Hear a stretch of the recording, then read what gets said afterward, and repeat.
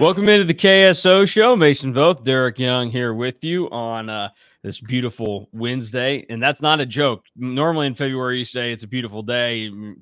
You're probably lying, saying it tongue in cheek. Today's supposed to actually be really nice out. So everybody enjoy that, and whatever you need to do outside, today's a good day to get it done. We're here to look at one thing in particular with football today. I'm sure everybody is well aware, quarterback is a hot topic, not just for K-State football, but really everywhere.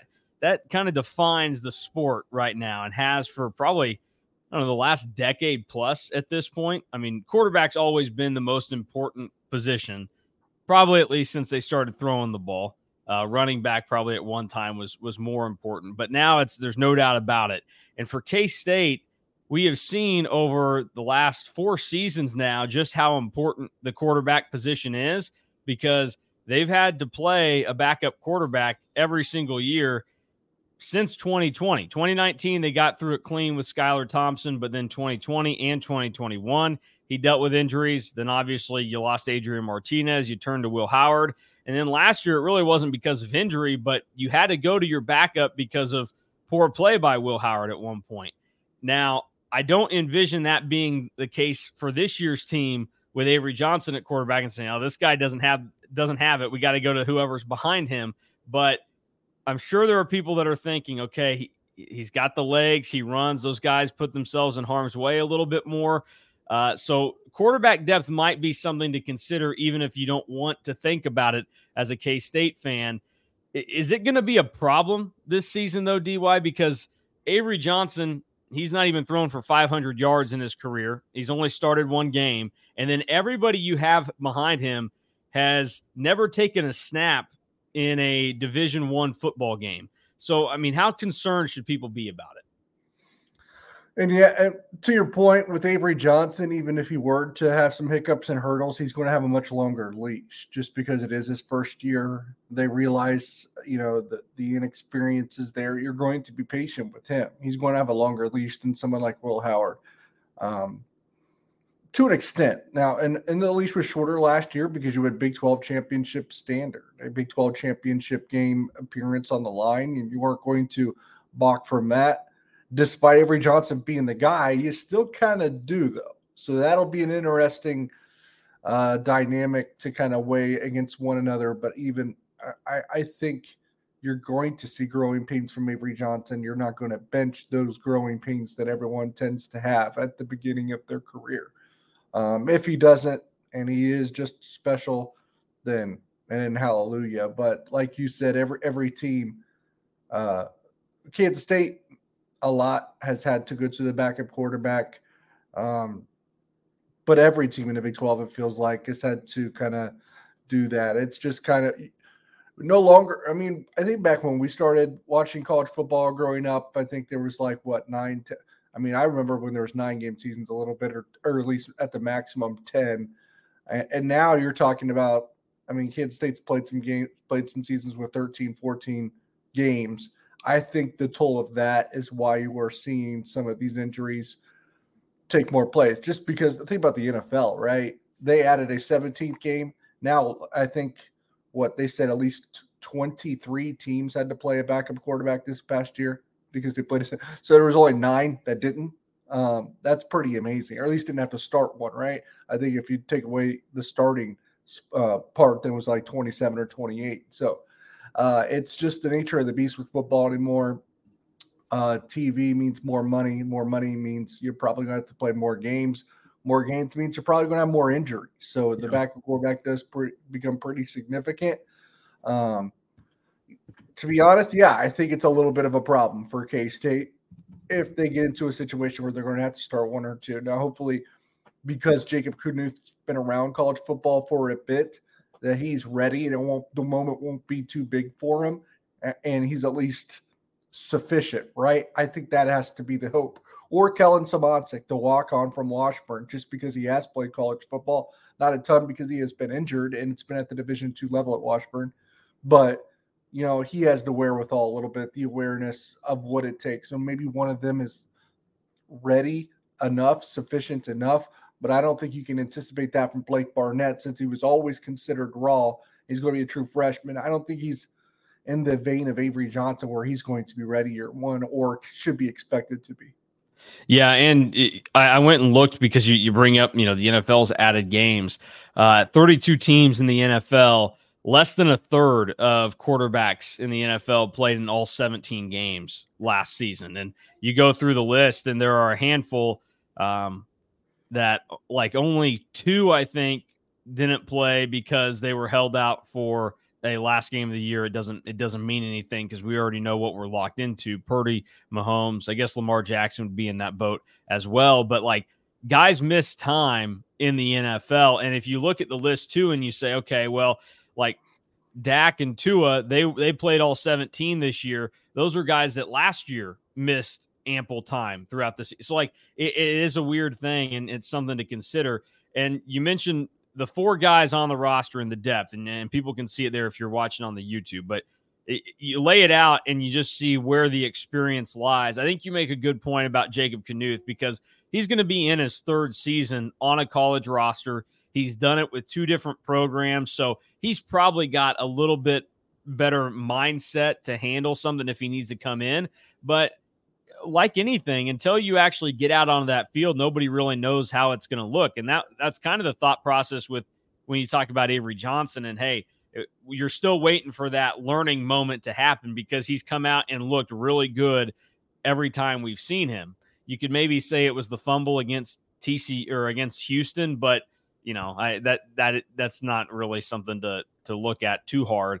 So I think it's going to be interesting to see how it works out. And fortunately enough for K-State, I think that Avery Johnson, while people think of him as a runner, we know that he can throw the ball as well. He wants to be more of a thrower. He wants to show that he can do that, and that probably gives K-State their best chance to win. And I also think this isn't a guy that just, started running the other day. Like, he understands, I think, how to take hits and how to deal with some of this stuff. And I think that's a big part of it too.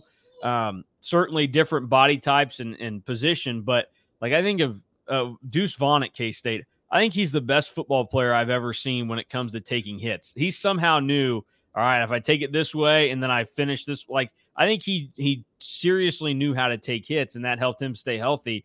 And I think Avery Johnson can be protected in that way, and I think that's also something that he can probably be coached up on, or he himself will understand, all right, if I don't put myself in this situation, I'm going to be okay.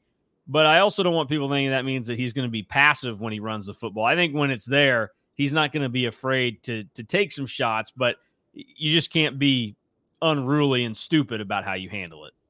And an understanding of where you are on the field. If you're the sideline, use it. If you see that you're kind of in a position where you're kind of surrounded, just go down, slide, do whatever. I think those things need to be incorporated a little bit more than probably what they have been in the past. And I'll be honest, I know they ran with Skylar Thompson and they ran with Adrian Martinez and they even ran with Will Howard. I just don't know that you're going to see, at least from a design run standpoint, like as much with Avery Johnson. I know that seems wild because he's the most dynamic with his legs of them, but he is so insistent on being a passer and believes that he can be a passer. And I think, new offensive coordinator Connor Riley in Kansas State, I think they want to mold him in the way that he wants to be molded. Now, when it comes down to it, they're going to do what it takes to win a ball game. If there comes a game where, hey, Avery, we know you want to be a thrower, but if we're going to win this, you're going to have to be a runner. They'll make those choices. I think they want to stay out of that as much as possible, though.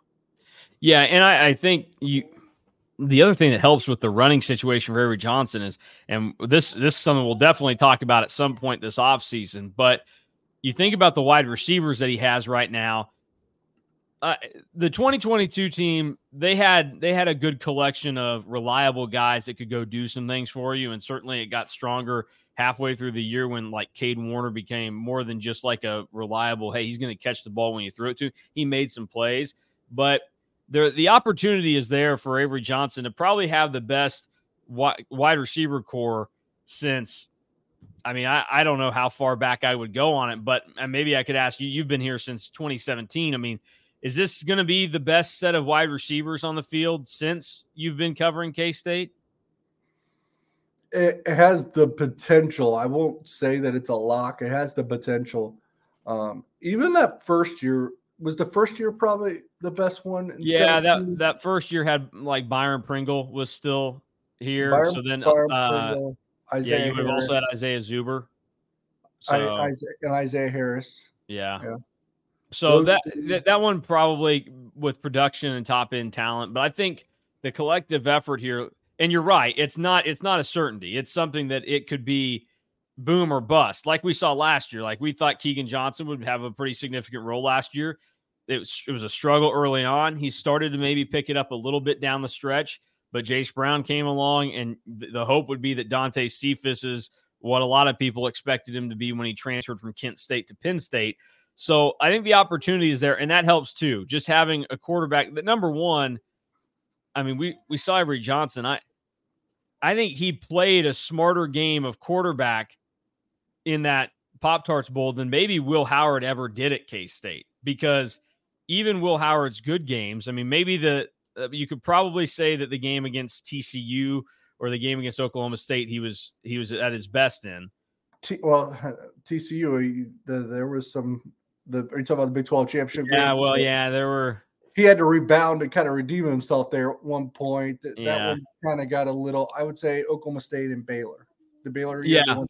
That was a really good game. Yeah. So, but like we saw last year, a lot of turnovers came back in, probably about an interception a game for him, and I just think Avery Johnson has a little bit more to him there. So I think that helps too, and all that stuff makes the passing game better, which it makes the running game emphasis a little bit lesser, because I think you can do more throwing the football. And then also it's just going to make, when you do run it, all that much more potent, because I think it does add a little bit more unpredictability to K-State. Although the predictable nature of their offense last year, I can remember when Will Howard ran for the first down and then eventually the touchdown against KU and Lawrence. I was thinking to myself, like, he's absolutely going to keep the football here. Like, I don't know how KU does not understand that. So maybe the predictable nature of K-State isn't as predictable to others, but I think that it's going to be something to keep in mind, that the passing game is going to be better because of Avery Johnson, and then also the receivers that he has. Thus, you probably won't have to have as many design runs, and you're probably going to be able to keep a healthier Avery Johnson.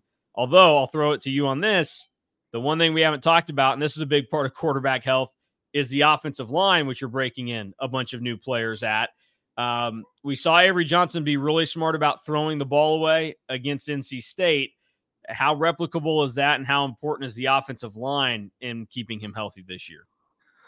I mean, if you're doing it in your first career start at quarterback, I would imagine that you just have that knack, you have that ability, you have that in your arsenal. So in terms of being replicable, man, if you do, most quarterbacks can't do that until, or know when to and when not to, until their second year at best. And he did it in his first career start. So in terms of replicating it, I'm not really concerned about that part.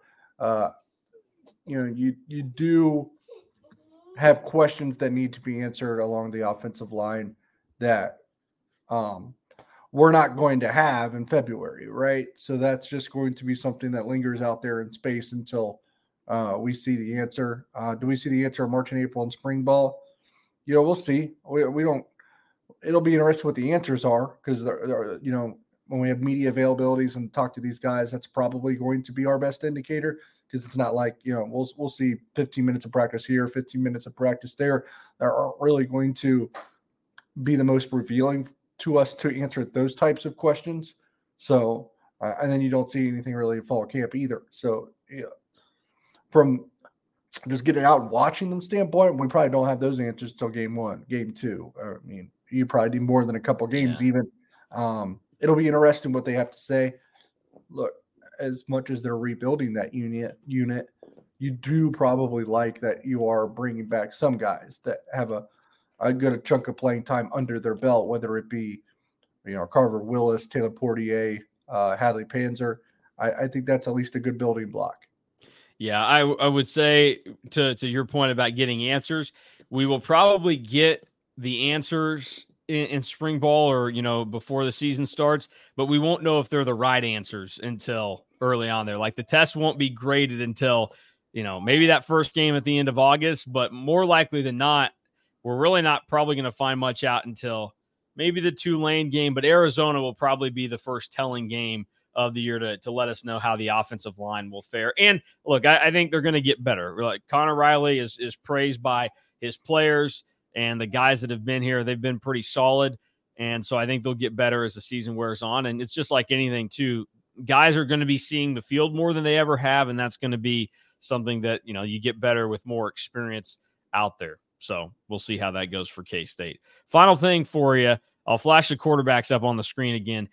In that order that's up there, do you think that will be the depth chart this season? And how important are the semantics of that?